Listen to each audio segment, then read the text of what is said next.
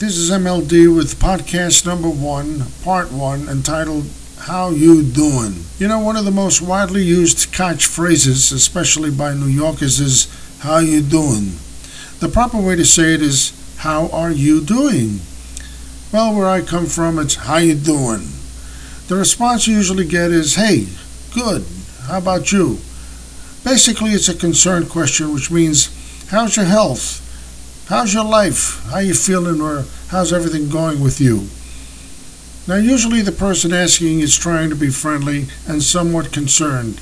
However, they're hoping for a short response like, doing fine, good, great, or I'm hanging in there. Long dissertations is not what they're looking for. And not too many people asking this question want to hear elongated answers.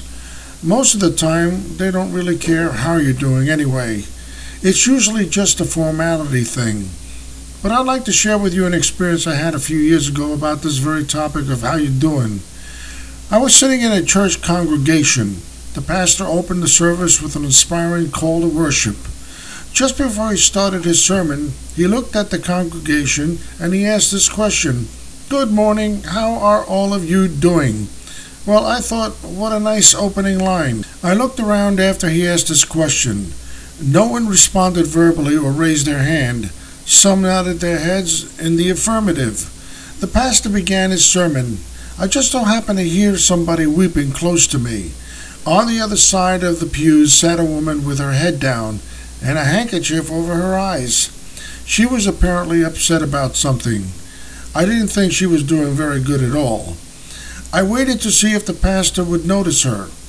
But he did not, and he just kept going on with his sermon, oblivious to what was happening, and continued right on. My eyes were fixed on this woman. I was hoping the pastor or someone in the congregation would take notice and tend to her. Well, about 20 minutes passed, and this pastor didn't even notice or was aware but didn't want his message disrupted. I sat there thinking, I gotta do something. This is just not right. The urge to take action overwhelmed me. And this is MLD with podcast message number 1, part 1. Turn in next time to get number 2. Bendiciones.